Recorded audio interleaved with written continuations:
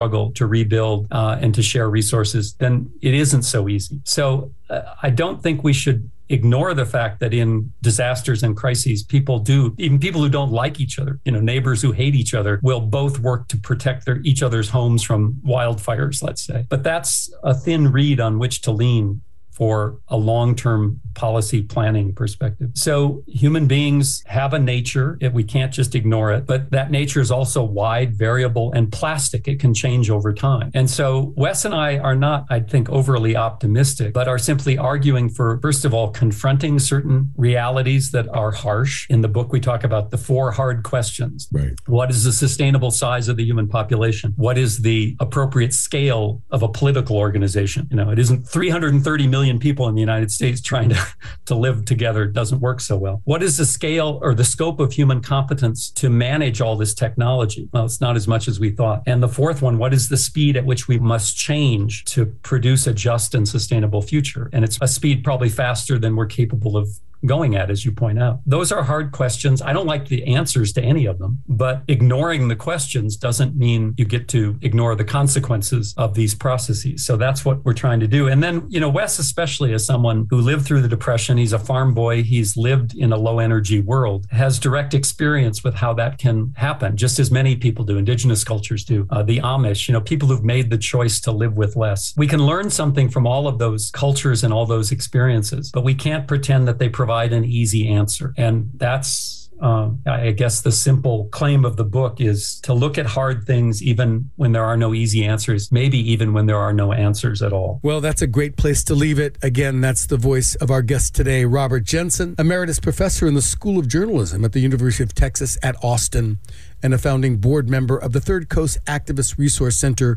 We've been discussing his new book, which he co-authored with Wes Jackson, entitled An Inconvenient Apocalypse. Thanks so much for joining us here today, Robert Jensen, on Flashpoints on Pacifica Radio. Thanks, Kevin.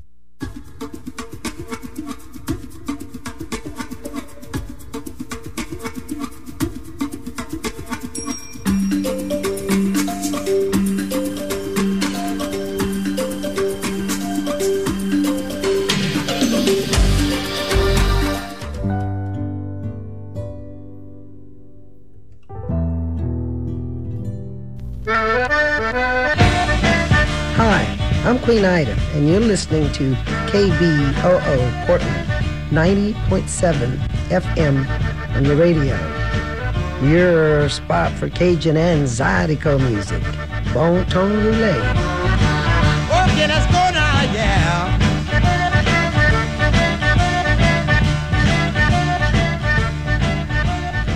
KBOO Community Radio holds open meetings concerning the operations and programming of KBOO in accordance with requirements of the Communications Act of 1934 and certification requirements of the Corporation for Public Broadcasting. Information about KBOO Community Radio's open meeting policy is available at our website at kboo.fm. Due to the temporary closure of in-station activity at KBOO, meetings will be conducted online via public video conferencing unless otherwise noted. A public link and phone number to attend the meetings are available on our website. The Development and Events Committee meets on the fourth Monday of the month at 4:30 p.m.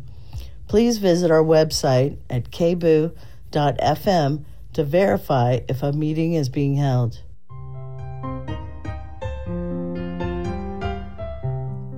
Hi, welcome to Food Sleuth Radio, where we help you think beyond your plate.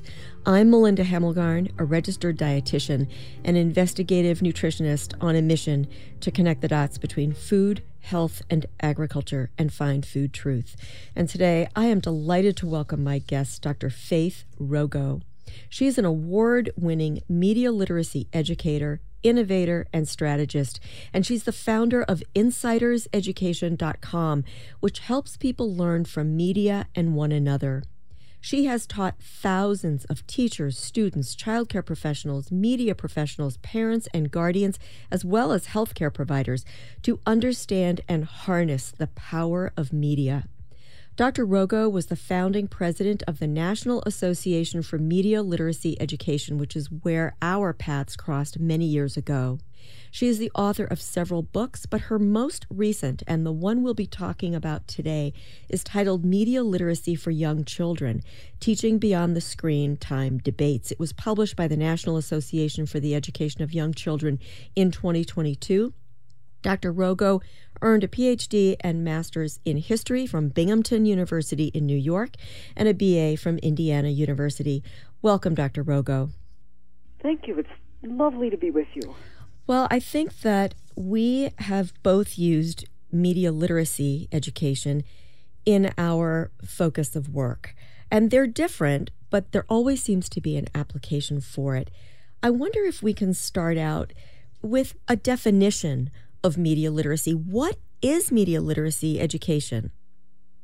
So what I like to do is talk about the purpose. What's the goal? Because we can throw around these words that are definition. It's to teach people to analyze and evaluate and, media, and then people don't really know what that means. So here's what it means. We want people to develop habits of inquiry related to the media that they use, and we want them to be able to communicate with the media tools we have available to us today. So it's habits of inquiry, and we call it skills of expression. So doing that is what media literacy is all about. It's, in many ways, for me, very much like what we think of as being literate in the world, except it's more than just reading print. It's also being able to take in all the things that our media commonly feed us today, which includes images and sounds, as well as print. So we still have to learn how to read and write with words and text, but we also need to learn how to read and write with images and sound. Exactly. I became interested in media literacy, and what really led me to the first media literacy conference was I was involved in public health and looking at tobacco use, alcohol use, fast food consumption, and weight and health in children. And that led me to wonder about the power of media messages in influencing children's choices, as well as adults. I think we tend to think that we're immune to the power of media, but really we're all susceptible and vulnerable, even those of us who have had media literacy training. What do you think about that? Right. So everyone thinks, oh, well, I'm not influenced by that deceptive media over there. It's only those other people I'm worried about, right? Right. But the truth is, the more media literate you are, the less likely it is that you will be subject to some of the powers of media. But there are a few things to know about media that make it clear that all of us have certain kinds of things that we can't escape. And one of the things is that it has an influence on our society and on our culture. And so just if you live in this world, you are being influenced by media right now without you necessarily even thinking about it. It's also, I think people get into their heads of it's this very one-way thing. Media is just talking to me or talking to its users or sending messages one way. And all of media is an interaction. So it isn't just one way. Media are not all powerful. They are powerful, but they are not all powerful. And it's the interaction. So we want to make the interaction where we bring to it more consciousness, because a lot of the people who make media, especially who are using media to make money, want us not to be thinking when we approach media. And that's where, in the work that you're doing or have done with, say, kids and obesity or things like that, where the way that we're sold so many foods that aren't good for us is reliant on a certain use of media where they're depending on users not to be thinking consciously about the messages that they're sending. And media literacy kind of does the polar opposite. It says, no, actually, we're going to help you think about it. And if we do it well, it'll be very much like learning to read print. So, when you learn to read print, your brain can never go back and look at printed text without seeing words. You can't, right? Your brain wants to make meaning, and if it knows how to make meaning of the symbols that are text, then it makes meaning from that.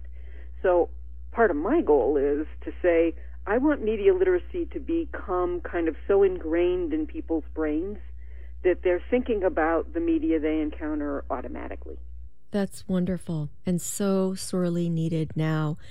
You know, when I look back, I was focused on children's health, and I remember looking at advertisements in magazines of young people drinking alcohol.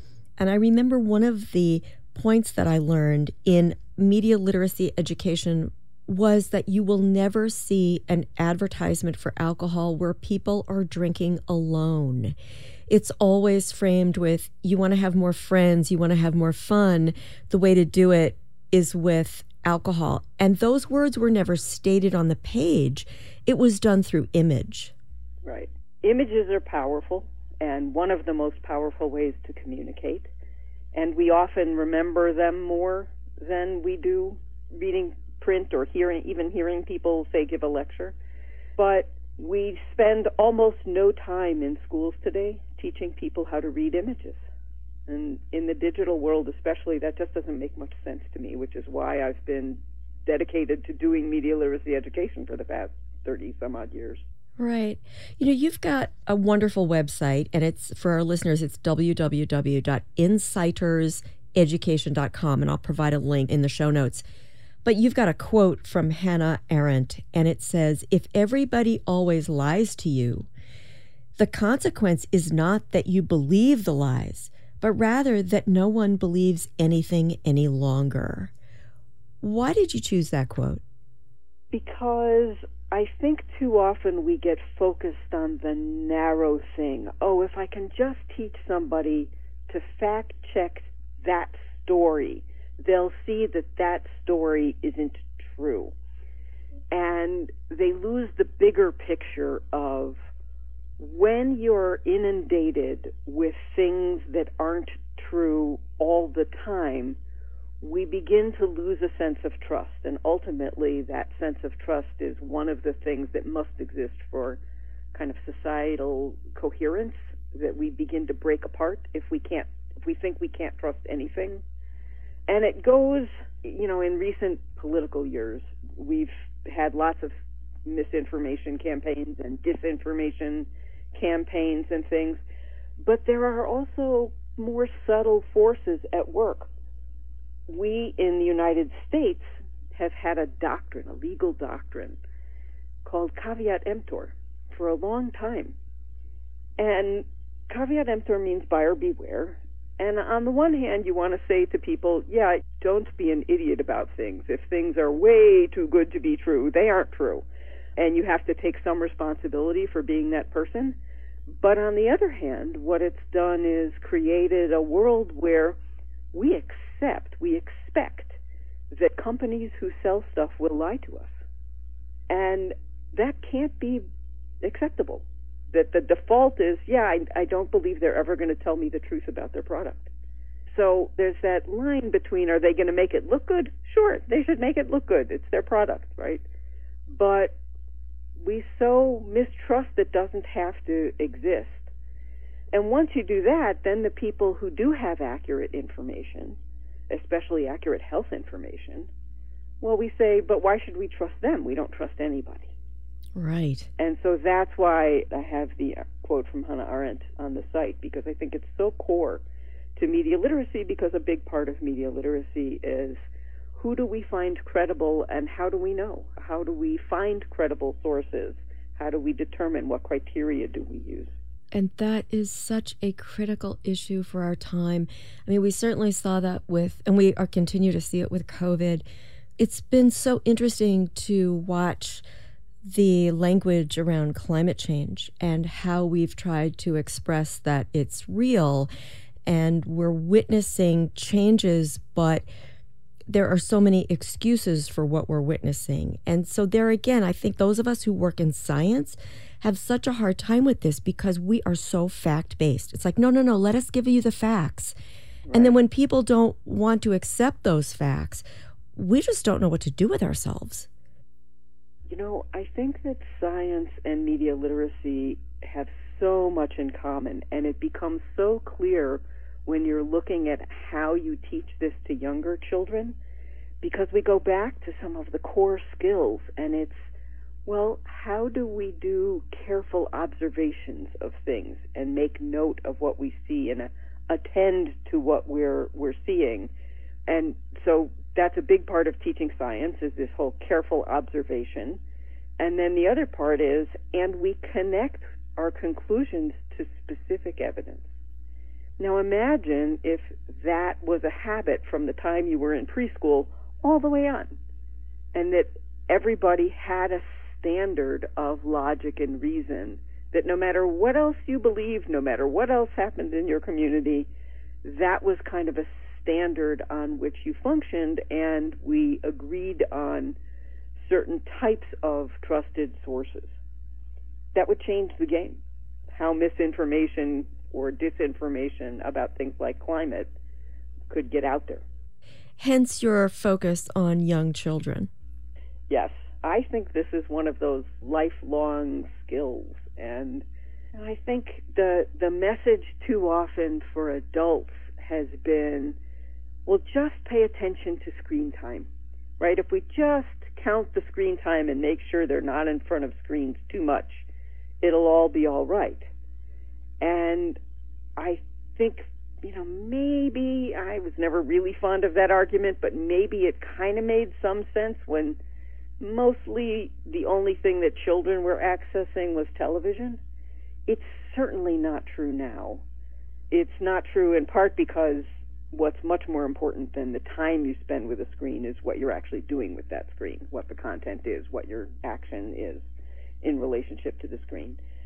But also because if the message is, well, just make sure that your kid isn't exposed to too much media, then what you're not doing is teaching any skills, right? You're not preparing children to be active and engaged and thoughtful and mindful in this media world that they're growing up into. Right. Dr. Rogo, let me take one break because we're halfway through, and I need to remind our listeners that if you're just joining us, you're tuned into Food Sleuth Radio. We are speaking with Dr. Faith Rogo. She is an award-winning media literacy educator. She's an innovator and strategist. She's the founder of InsightersEducation.com, which helps people learn from media and one another. She is also the author of a terrific new book titled Media Literacy for Young Children, Teaching Beyond the Screen Time Debates, which is what you just touched on. I need to be fair, though, to our listeners and say that despite the title, it sounds like it's for teachers only. But if you consider the fact that we are all teachers of children, whether we're parents, grandparents, aunts, uncles, teachers in a classroom, in daycare, whatever, if we have any influence in a child's life or want to, then I think this book is critical reading. How would you describe who this book was designed for as you were writing it in your mind? Who were you speaking to? So I really wanted to do something that was specifically for early childhood educators. And part of the reason was because in early childhood education, it is often still the norm to say, well, screens interfere with appropriate development in young children, and so we just shouldn't use them at all. And in fact, I hear very often the kind of what sounds to me like an old canard of, well, because they watch so much at home, we shouldn't have it here. And to me, it was always the exact opposite. It's in their lives, therefore, as educators, it's our responsibility to help them navigate it all better, right? If it's not in their lives, then we don't have to worry about it. But the idea that it would be in their lives and in their lives in a major way, and that would be a reason that educators wouldn't deal with it, never made any sense to me.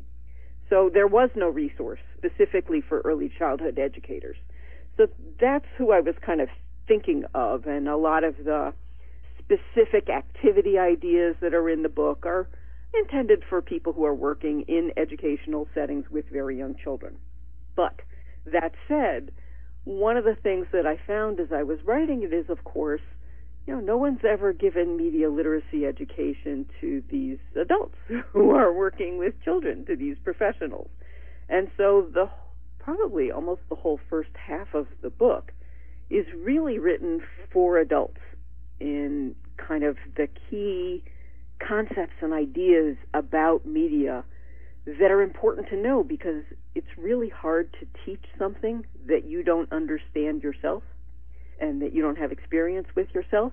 So step one of becoming a media literacy educator, whether you're a formal educator or an informal educator, like you were saying, parents, anyone, grandparents, anyone who spends time with children, step one has to be, you have to understand what these concepts are so you get the end goal of what it is we're trying to accomplish with the activities that we suggest. And you've got great activities in here. And if we have time at the end, maybe we can dive into some.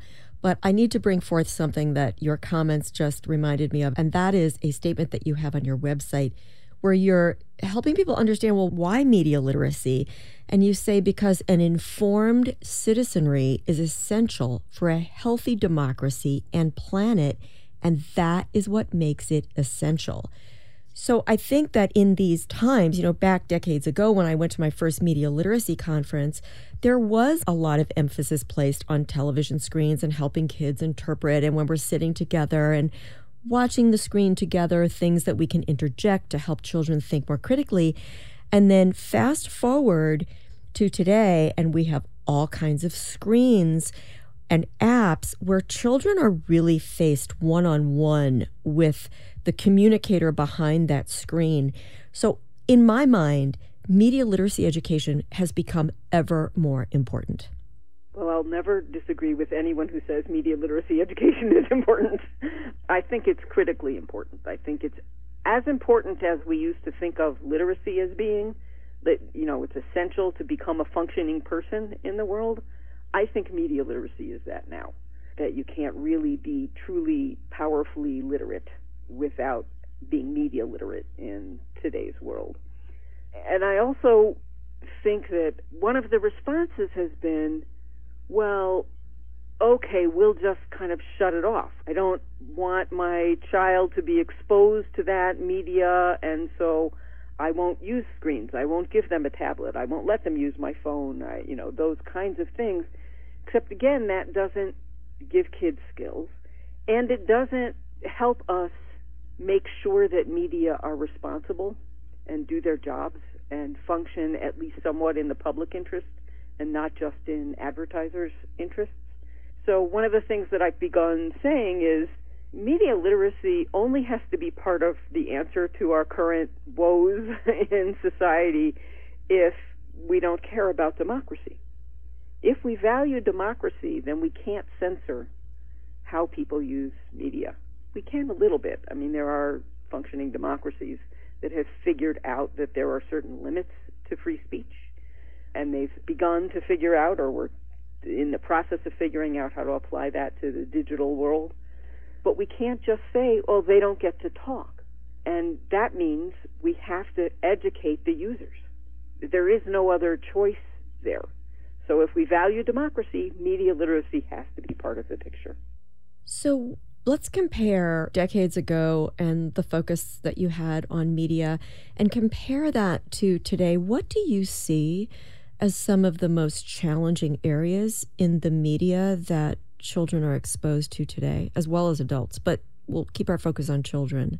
Well, I think they're actually interrelated. I think one of the things is the mobility, and so you do have more screens in more places now, and that can lead to certain kinds of things where, and the reason I say it's interrelated is because it changes interactions with grown-ups.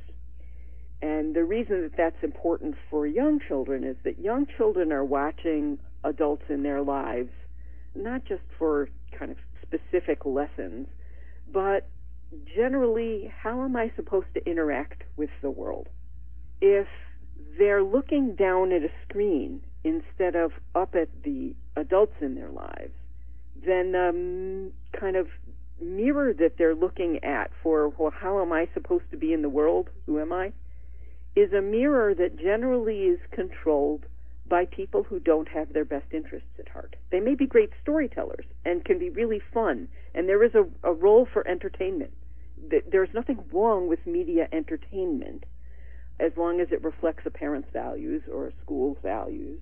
But we do have to be careful that we don't go overboard in saying, well, okay, it's easy to say use a screen in a restaurant, and kids will stay quiet and well-behaved, and they'll just be looking down at the screen. But then they're missing the conversation that adults are having, how they interact with the wait staff, how they think about what they're going to order, all of those kinds of things that you think of, well, that's no big deal. But it's part of the social fabric. And I think that's one of the things we need to pay attention to. I also think it's very important for adults to pay attention to what they're doing with screens that changes the world for children. So it's not just, well, what's on that screen that the child is watching? It's probably a YouTube video. It's, in many cases, actually, there's so much more actual educational media out there. There's a lot of stuff that's labeled educational media that is not educational. But there's a lot of great stuff out there, actually, for young children these days. But we've changed our patterns. And so if adults are using their screens, where children used to hear conversations, even if it was one-sided conversations on the phone, now that same adult is on Facebook talking to their friends, and children aren't hearing anything. They just don't hear those conversations anymore. Right. And that affects language development, and it affects socialization. So I think adults need to ponder what their own relationship is to screens and what children are missing out. And the message is not, oh, therefore screens are bad and we need to stop being on social media and we need to... No, it's to say, let's think about what children need. And we live in a digital world. Let's think about how they're going to get it. Well, you, of course, were one of the key developers for the key media literacy questions that I carry around with me. And you've got on page 56 of this excellent book, the key categories of media literacy analysis and sample questions. And I love the way you start out the list. You say, I wonder. And I love that way of being with anyone, just to have a conversation with a child or a fellow adult to say, I wonder about. And I thought that maybe we could go through some of the questions that help make us be more critical thinkers and media literate. Do you want to go through some of your favorite questions and maybe apply them in a situation? Sure. So one of the questions under the category of responses, for instance, is about how this makes me feel, but also the one beneath it, or the next two beneath it. So now that I know this, what do I want to do? Or what can we do to change the story? We can teach kids to ask questions, and this is where the habits come in. It's not that you would use questions in this specific wording. It's categories of questions. So we have a category that's called responses, and we can instill a habit to say, every time I approach media, I have these questions in my head, and I know I can interact, and I know that I don't just have to accept at face value what this story is telling me. I can ask questions about it.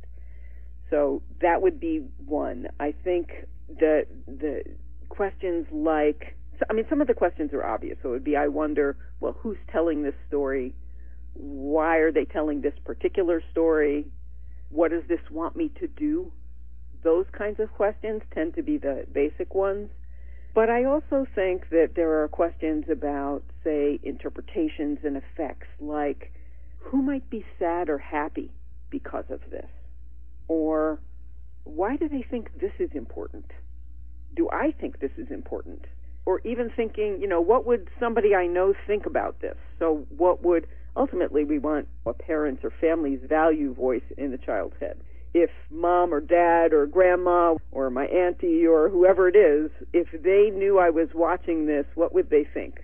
Would they think this is funny? Would they be sad by this? And why? Because that, and if they're asking those questions, then even as a parent, if you're not with them every second, you know that they have your values inside their head. Mm-hmm. And that's the lens that they're interpreting through. This is such a treasure trove of help in terms of teaching children how to expand their world and their imagination of what could be. And I think one of the reviewers of your book actually prided you in your ability to ask that question about imagination and instilling imagination and creativity in children. And I just really commend you for this. We just have a minute left, and so I want to leave that open to you to leave our listeners with any last thoughts that you might have. I think when we're looking at media literacy, think of it in some ways, if you've ever sat with a young child and read a book with them, what a joyous experience that can be. And I want to see us develop a media literacy that doesn't come out of our anxieties. It's an answer to some of our anxieties, but it doesn't come out of our anxieties. It comes out of our joy. Because this is a world of inquiry. It's like science. Science can answer some of our anxieties, but it also can be this incredible font of discovery and exploration and a wonderful way to think about being in the world. And that's where I want media literacy to go. Well, I want to thank you for your decades of work and especially for this excellent book. We are out of time, so I want to thank our listeners for joining us. Remind everyone that Food Sleuth Radio is produced by Dan Hemmelgarn for KOPN Studios in beautiful downtown Columbia, Missouri. Most of all, I want to thank my guest, Dr. Faith Rogo. She is an award-winning media literacy educator, innovator, and strategist. She is the founder of InsightersEducation.com. And as someone who has worked in promoting public health and protecting our environment for decades, I think that this book, Media Literacy for Young Children, Teaching Beyond the Screen Time Debates, applies to every single subject matter I can think of. So thank you again, Dr. Rogo, for this incredibly important work. Thanks. A pleasure to be with you.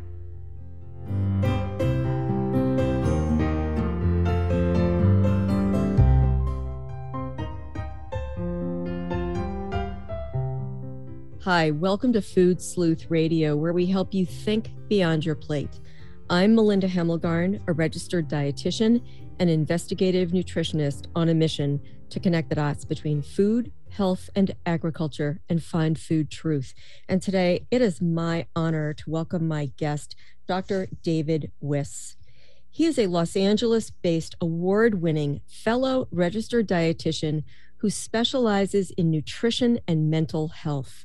His website, wisemindnutrition.com, features information on nutrition as it applies to adverse child experiences, disordered eating, food addiction, depression, trauma-informed care, resilience in recovery, and much more.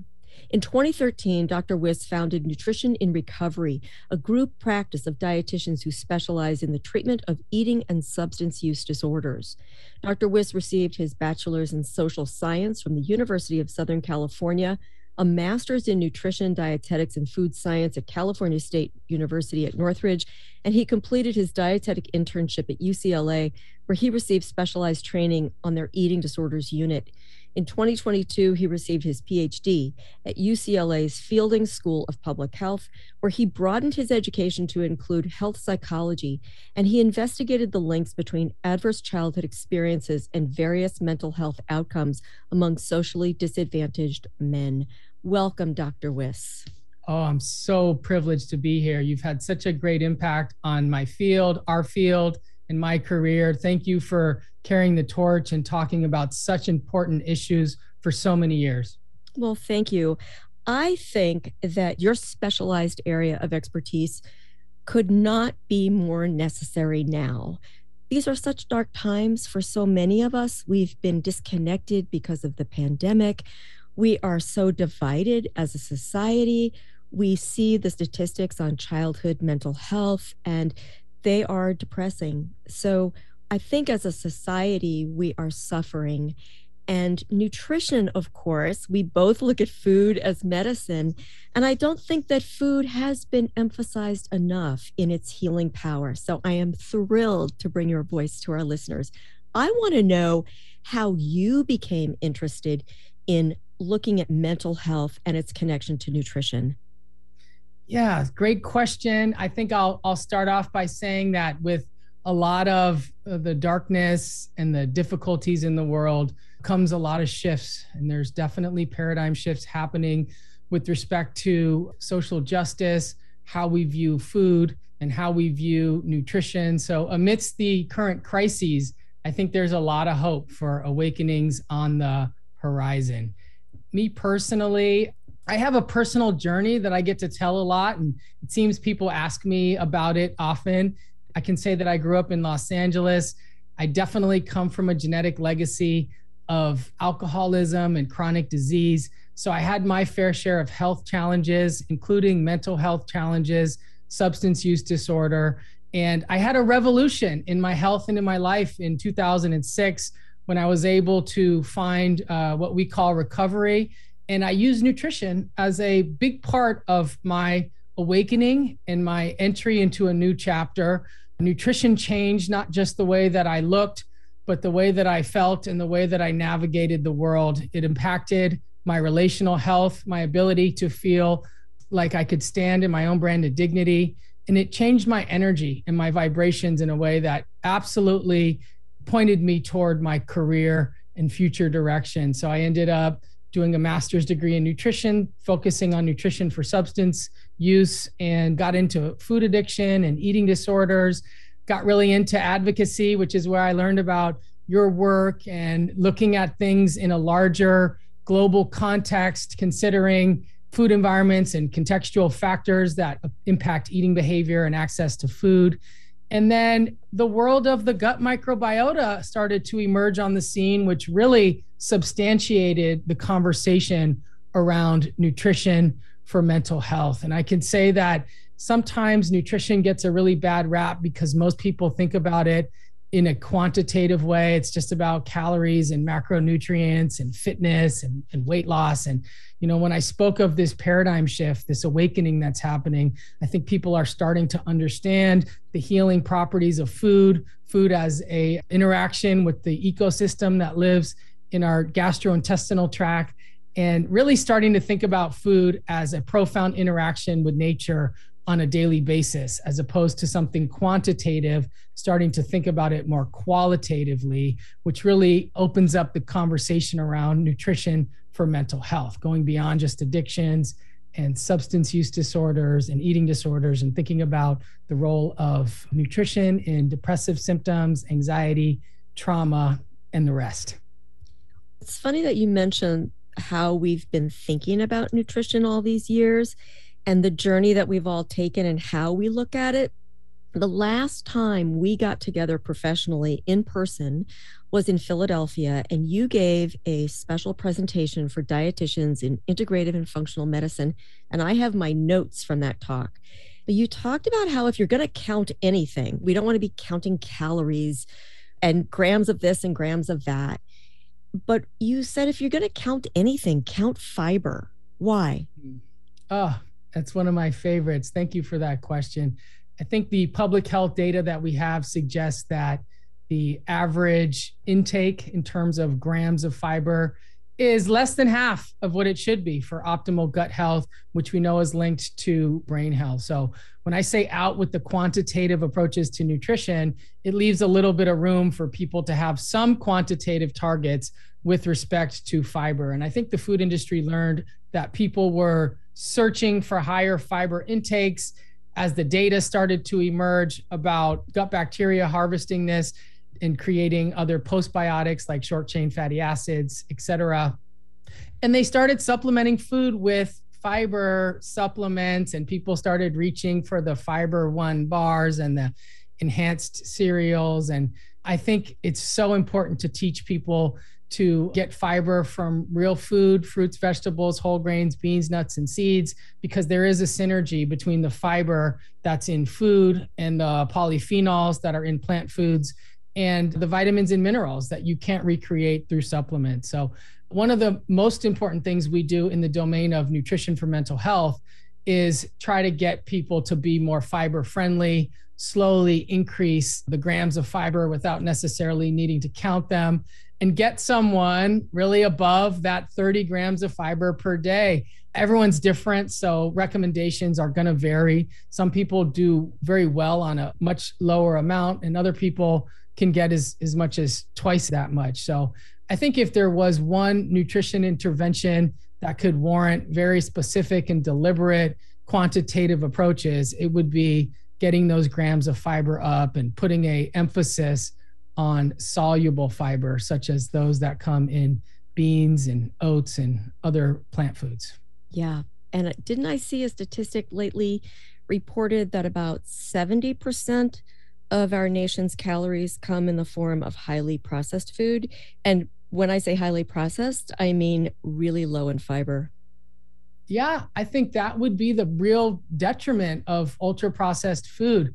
A lot of times people like to identify sugar, salts, and fats and some of the added ingredients as the main problem of ultra processed food. But as you pointed out, I think we also need to think about what's been removed. So when food is processed, oftentimes it is the fiber that's removed. A lot of really sensitive phytonutrients are lost during processing. So ultra processed food isn't just about adding nutrients that make it more palatable, but also all the things that have been lost. And I think that's a really important question. What is missing in these foods? Well, if people want to learn more about this particular topic, they can go to wisemindnutrition.com, where you have a host of articles on this and many other topics. But I want to bring something forth that relates to your work, and it has to do with individuals with mental health challenges.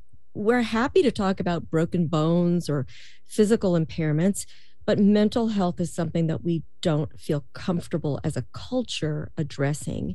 And what we've done as a society is, rather than having compassionate institutions where people with mental health challenges might be cared for, we have seen that we've been putting people with mental health challenges into jails and prisons. And I had a chance to look at prison and jail menus recently. And when I look at your recommendations for improving mental health, I don't see any of them present in the institutions that we have today that are housing individuals with mental health challenges. Thank you for pointing that out. I remember in 2011, there was a paper that came out, I believe it was in the UK, that showed supplementation with omega-3 in the form of fish oil reduced aggression on prison yards. And I remember seeing that paper and thinking, wow, this is a huge finding. I wonder what's going to happen as a result of these conclusions. And lo and behold, I don't believe anything changed anywhere. So I like to be a very positive thinker with respect to nutrition, but I also think it's wise to point out that nutrition is one of the major unspoken tools of oppression in our society. And it's definitely a way that oppressed groups are continued to become oppressed and stay marginalized. In the prison population, the population of those with substance use disorders are all perfect examples. I do want to acknowledge that institutional food service is a challenging thing. And so I've definitely worked in some settings where I learned about the difficulties with serving food to lots of people at one time. So I want to be sensitive to those needs while also recognizing that we could do much better. Absolutely. And I think we are starting to see institutions, like there are some hospitals, for example, that have farms on site where patients are able to get the benefits of truly fresh foods.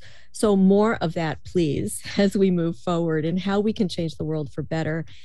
I want to bring something forth. You have looked at trauma-related care and experiencing trauma, and you have a section on your website that looks at food insecurity. And I remember learning how food insecurity in itself is a form of trauma. Do you want to talk about that at all? Yeah, thank you. It's such an important question. There's been a lot of emphasis on adverse childhood experiences, what people call ACEs.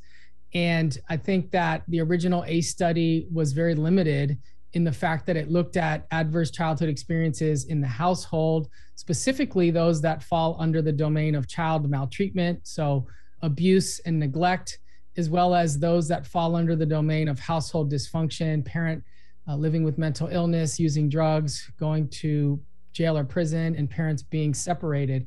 And it took many years for investigators and trauma researchers to understand the importance of looking at that, not just at the household level, but in the community. So we call these expanded ACEs, thinking about people that were exposed to community violence, bullying, the experience of discrimination based on race, gender, et cetera.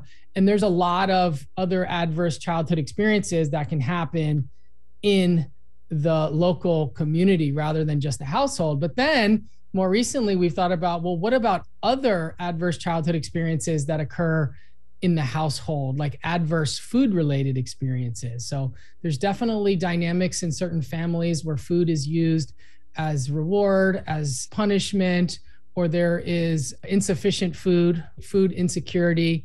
Maybe there's shame about using food assistance. And I think that the world of adverse food-related experiences is going to open up a lot of good research questions, particularly in the domain of eating disorders. And so I do want to recognize that the original ACE research did recognize potential food insecurity, having unstable sources of food, clothes, et cetera. But looking at food insecurity as a form of trauma in the early life that can affect not only mental health outcomes, but one's relationship to food is super, super important. We have some data to show links between food insecurity and eating disorders, as well as food insecurity and what we call food addiction. Yeah. David, we've got to take a break because we're halfway through. And I want to remind our listeners that if you're just joining us, you are tuned into Food Sleuth Radio. We are speaking with Dr. David Wiss. He is based in Los Angeles, but his work is nationwide. He's an award-winning registered dietitian. His specialty is nutrition and mental health. I wanted to get back to something that you said about adverse food-related experiences and how they can have a long-term impact. And so much of what we hear, the language that is used, is that if you're overweight, for example, obesity is related many times to adverse childhood experiences. But if a person presents as being obese, many times, even in the healthcare setting, we'll hear people say, well, it's just because you're making poor choices. You know, it's this personal problem that you have. But I think you do a beautiful job in recognizing the role of the biopsychosocial model of health and disease. Tell me what you mean by that. Yeah, it's a beautiful framework that was introduced in the late 70s and early 80s by Dr. Engel. And it's a way of thinking in terms of systems. So in the medical model, there's an emphasis on biology, the sort of biomedical reductionistic model. And I think a lot of people are aware that that lacks a lot of really important context, in that just looking at things in a purely biological context is very much missing the larger and important picture. So introducing the psychosocial components includes the psychology of health, the way people experience meeting with their provider, the way people think about themselves in the context of society. And of course, there's a whole field of health psychology, especially with the context of eating. We think about the experience of weight stigma, the experience of dieting or restrained eating. And then in public health, what we do is put everything into social context. So this is when you consider environmental factors. So if you were to take a condition such as trauma, you would start to think about the biological embedding of adversity. So the specific pathways in which childhood adversity can alter one's physiology. You would start to think about the psychological impact, the way someone ascribes meaning, the subjective experience, the way someone made sense out of that, the different thought processes that emerge through the trauma. And then you put it into social context and think about how it can impact relational health, how it can affect someone's ability to form social ties and be a part of a community.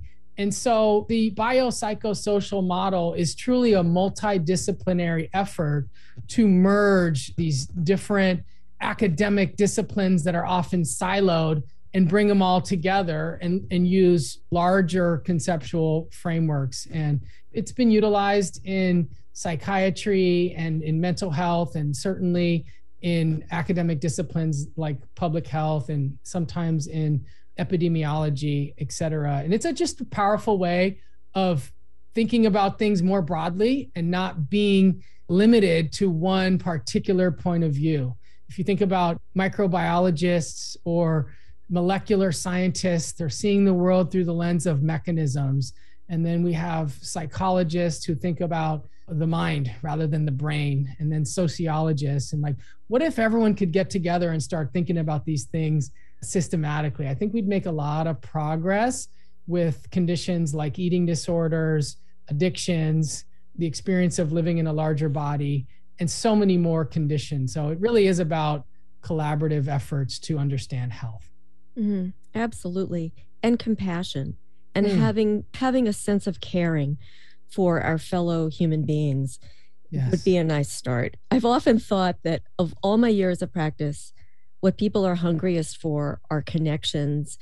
And I truly believe that community, that sense of community, that sense of belonging, being accepted however we are, and being loved is really at the core of so many other problems. I couldn't agree more. I think that we're in an era of disconnection. We've got this technology that's creating connections in some ways and disconnections in others. And, I've done some research on drug use, and one of the major findings that we discovered is that those who have higher levels of social support have less drug use. And I think when people get into recovery, whatever that means, whether it's trauma, eating disorders, addictions, is being around like-minded individuals, perceiving that those people are helpful, is such an important part of any reintegration process. And I've always made the argument that the farmers market and the co-op, I go to a co-op here in Santa Monica, I'm in West Los Angeles. These are important places to visit because these are places that are in the community. And I think people are moving toward ordering food online and getting meal delivery and all these other options. And I think it's just leading to an inherent lack in connectedness around food and community. I love connecting with my local grocers and asking someone to make me a juice at the juice bar and saying thank you. And those little parts of the healing picture have been totally overlooked. And I just want to acknowledge you for not being someone who overlooks these things, who points to the value of real food and connection with community as an important part of the collective healing that we so desperately need in our world today. Thank you. I wonder if we can maybe get into some nitty-gritty therapy. So what would it be like if I came to your office and I said, Dr. Wyss, I just feel like these days I have a lot more anxiety and depression. What would you recommend to me?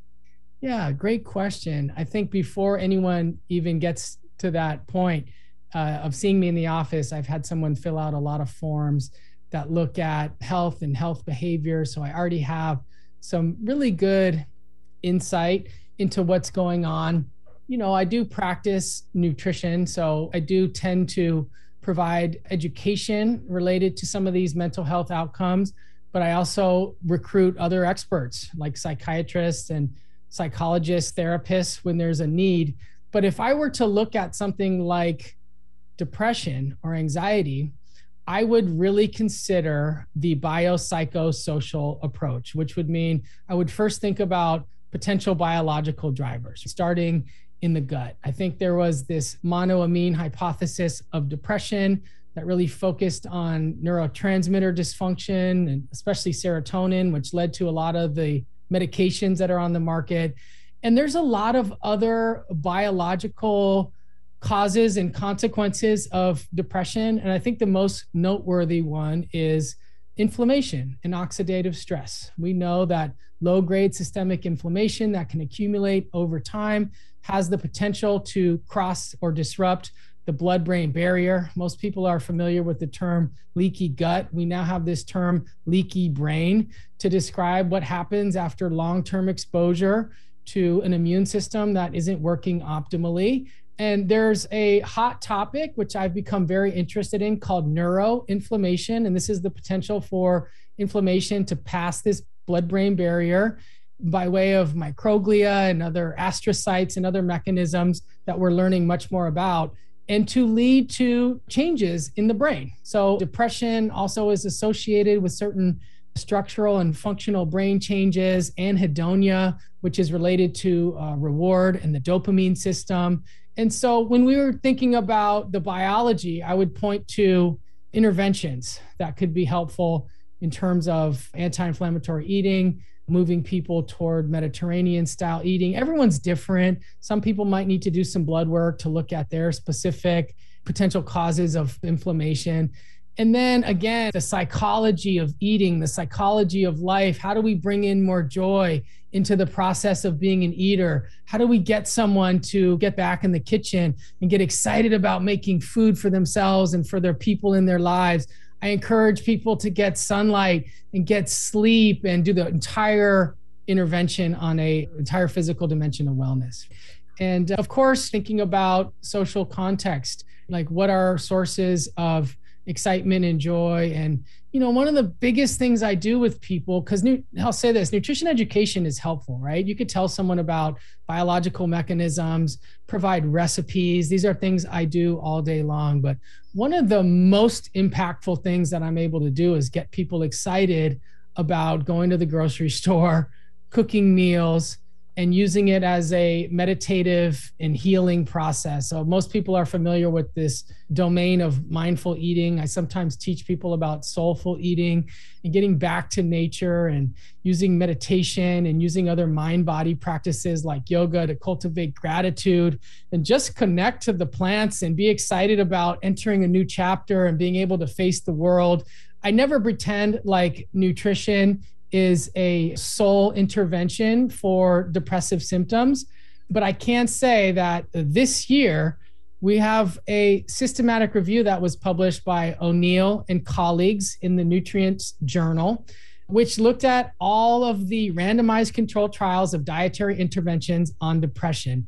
And these were studies that used food, not supplements, but used food to improve symptoms of depression without being focused on any weight-related outcomes. So this is just singing my song, right? This particular paper looked at all 7 randomized controlled trials, and guess what was found? All 7 of them showed significant improvements in depressive symptoms. So there are people that have depression with other etiology. Perhaps it is more based in the neurochemistry related to serotonin, and people respond well to those medications, particularly the SSRIs. But there's a lot of people who don't respond well to SSRIs and need to think about nutrition, exercise, and other forms of wellness. And I think nutrition is going to get a lot of spotlight now that we have accumulating evidence to show that dietary interventions can actually be helpful. But my fear is that it'll be much like our earlier discussion where we get a finding, we know something helps, but it just doesn't fit well into the medical model and it falls under the wayside. So I would like to recruit other people who are willing to have these conversations. There's a growing field called nutritional psychiatry. Interestingly, but not surprisingly, these scholars are much more prevalent in countries outside of the US. So we need some vocal leaders here in the US to start talking about the links between nutrition and mental health. Well, we're running out of time, but I have to just bring forth something that you said again in Philadelphia that connects everything that you've been talking about. And it has to do with changing the way we teach about food education. And you called for culinary literacy with an emphasis on hands-on nutrition. In other words, cooking. And you've got a great feature on your Wise Mind Nutrition website. And it's anti-inflammatory herbs and spices. And I dove right into that article and I thought, I want to see what herbs and spices you're recommending and how I can incorporate more of those into my diet. So again, that website is www.wisemindnutrition.com. I will provide a link to that. David, in wrapping up, do you want to give us one last message? Yeah, I'm so glad you found that page because there's a bunch of downloadable recipes there as well. So thank you for finding that. And I encourage all our listeners to just learn more about the link between nutrition and mental health and be a part of the collective healing. Thank you so much. We've got to close, so I want to thank our listeners for joining us. Remind everyone that Food Sleuth Radio is produced by Dan Hemmelgarn for KFPN Studios in beautiful downtown Columbia, Missouri. Most of all, I want to thank my guest, Dr. David Wiss, registered dietitian who specializes in nutrition and mental health. Thank you again for being my guest. Thank you so much.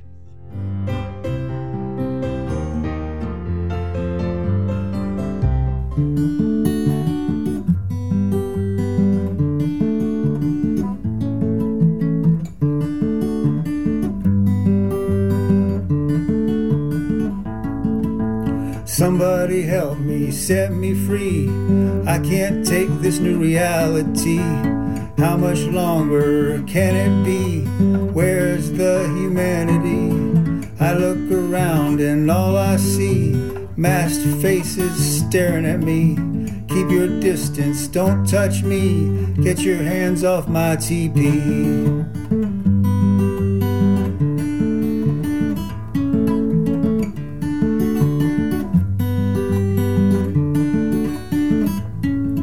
Somebody save my sanity. The COVID killer's coming after me. How much longer will it be? Where's the humanity? I'm sick and tired of staying at home. Even worse, I live alone. Gotta get out, I need to roam. You can't shake hands on the phone.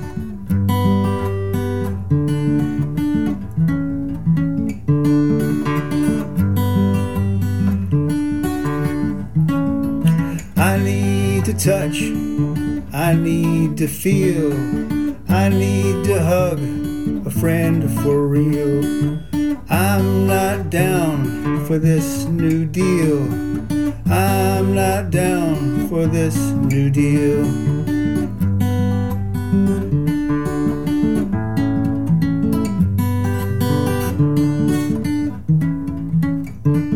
The COVID killer keeps piling it on. Counting the dead goes on and on. We gotta stay safe, gotta be strong. Ride this out no matter how long.